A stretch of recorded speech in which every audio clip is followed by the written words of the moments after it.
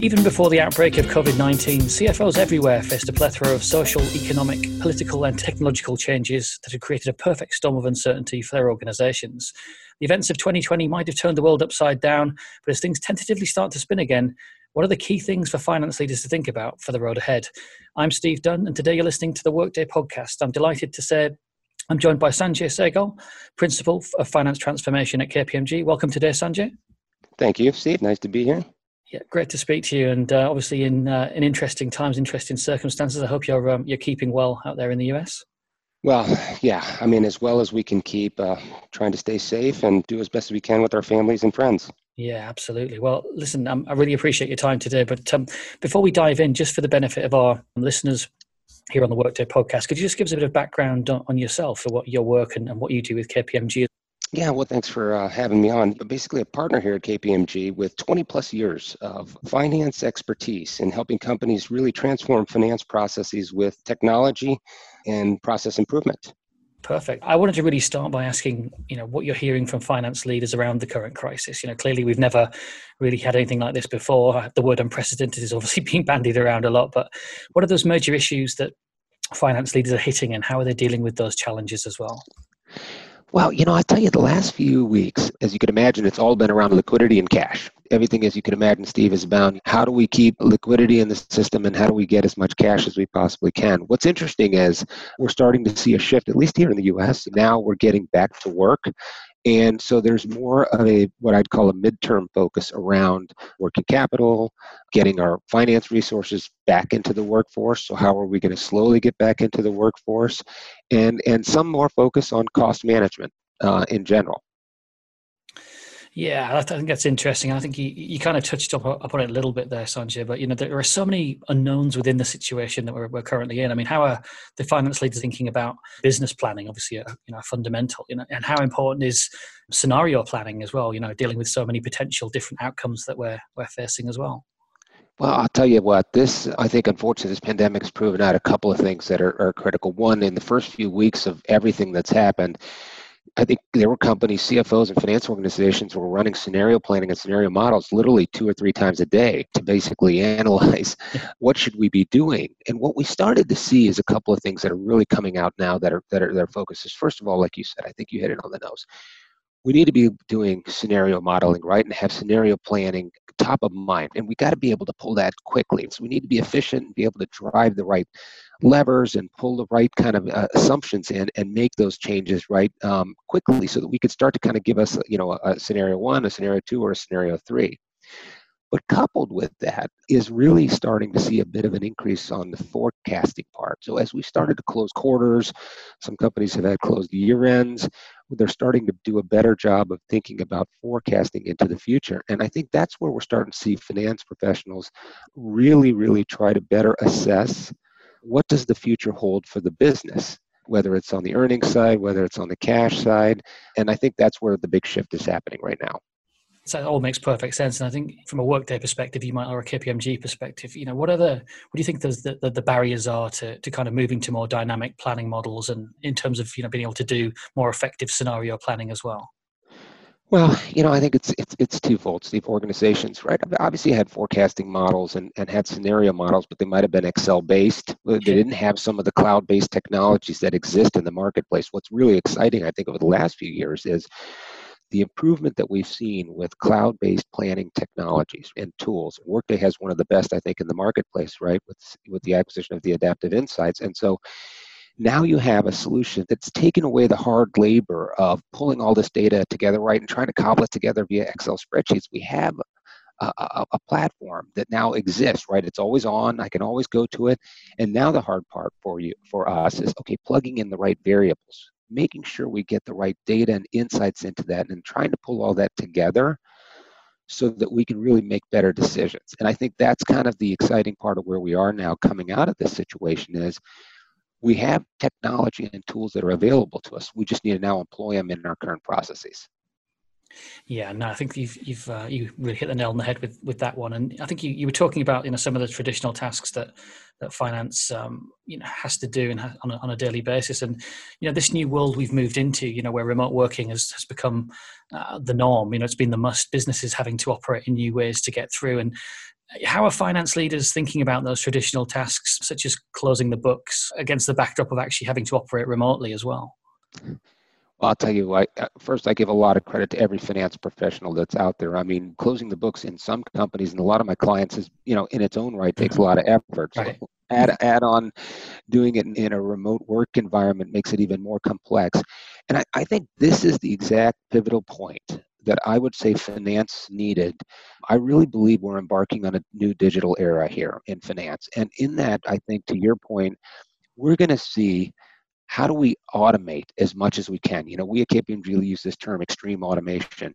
We need to be looking at every finance process that exists and think of ways that we can automate as much as we possibly can. And so we should be able to get to, if you think about it, a close process that's touchless. So a touchless close process where there is no fingers in that process. And so you might say, well, how do you get to do all of that? Well, I mean, there's a lot of process changes that need to occur, but at the end of the day, we need to think about putting the right tools and technologies in place as well with those processes so that we can actually get to that. And then to your point now, if we do get back into an environment where we have to work from home remotely, et cetera, we're not as stressed about that because we've created a very automated set of processes. Yeah, that's an interesting one as well. And I was thinking about automation. I was reading some research from MIT recently about pandemic preparedness and how that's going to speed up AI deployment and the pace of innovation. I was wondering in terms of, they're kind of seeing a mix of job positive and job negative impacts of that technology coming through. But do you think this is kind of the pivotal point? This is where we're going to see automation finally become a reality for finance? Is something they're going to achieve this time? I absolutely agree 100%. Like I said, I've been consulting with finance folks since 96. And I remember the pivotal points in our careers when we hit Y2K, where we were putting in ERP systems. We had the 2006, 2008. We wanted to get more efficient, but guess what? Technology wasn't there. I think in this age right now, we have the technology and the tools available to us to basically make that leap forward. And I think we'll look back at this time, maybe this period, obviously we'll have a lot of sentimental aspects of it too as well, but we as finance professionals will look at this period as the time that it was a big change agent for us. And the companies that take advantage of that, I think are really going to be the ones that leapfrog into the future. Yeah, that's an interesting standpoint. It's one that we've heard a few times in different pieces that we've been writing and podcasts we've been working on. Thinking about cash management, again, liquidity for a second, which you talked about at the top of the show. But, given many businesses have been forced to kind of close their doors or restrict operations, what are you hearing about how finance is managing, these elements of the business, particularly around sort of things like, credit management? How are they learning to be more effective around things like that as well? Well, I think, like you said, everybody rushed at the beginning, right, to preserve as much cash as we can, pulled any of the revolvers they might have had.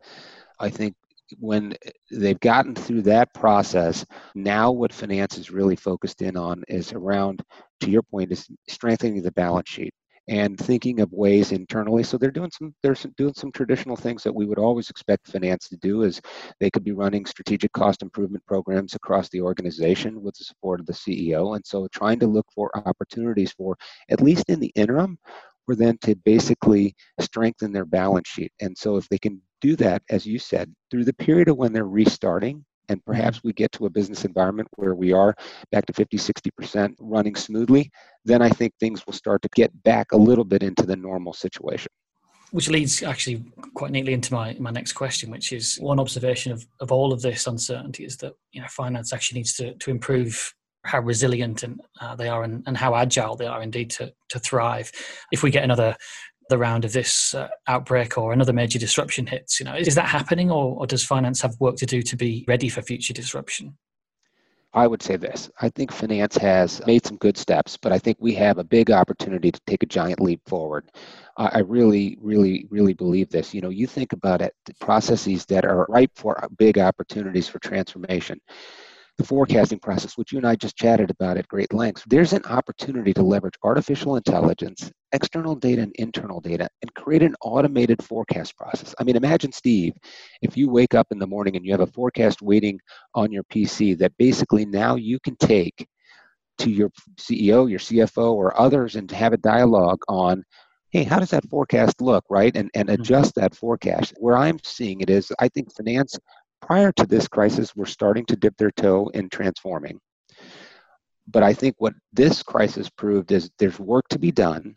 It wasn't that they didn't have the ideas, but now it's time to execute, because to your point, if we don't execute, I think we'll be stuck in an environment that's going to create similar sets of issues if something should re-happen again in the fall or the winter. Yeah, no, great points. You touched on the vast majority of things, and you've gone into great detail. I think we've only been talking for sort of 10 minutes or so we've managed to span the topics, which is great. I think my final question, Sanjay, if I might, is just to ask if there's one thing that CFOs and other finance leaders should be thinking about before they go to bed tonight. What's the one thing they should be focused on when they, if they're getting any sleep right now, right? But when they wake up the next morning. They probably aren't getting much sleep as they think about that. If I had to give them one thing to think about, is obviously they're doing everything as they possibly can to survive and keep their teams motivated and keep companies operating in the most efficient way. I just ask as they go to bed, just to make sure they balance the short term versus the long term. And so as you wake up in the morning, think about what is it that you can do to help drive finance more strategically into the future so that we can become more, as you said, agile, right? And become more resilient as we go forward in this new world that we're about to embark on. Absolutely perfect. Sanjay, thanks so much for your time. Really appreciate you joining us on the Workday podcast today. Oh, thank you. My pleasure. I'm Steve Dunn. You've been listening to the Workday podcast with Sanjay Sehgal from KPMG. Listen or subscribe for more. Thank you.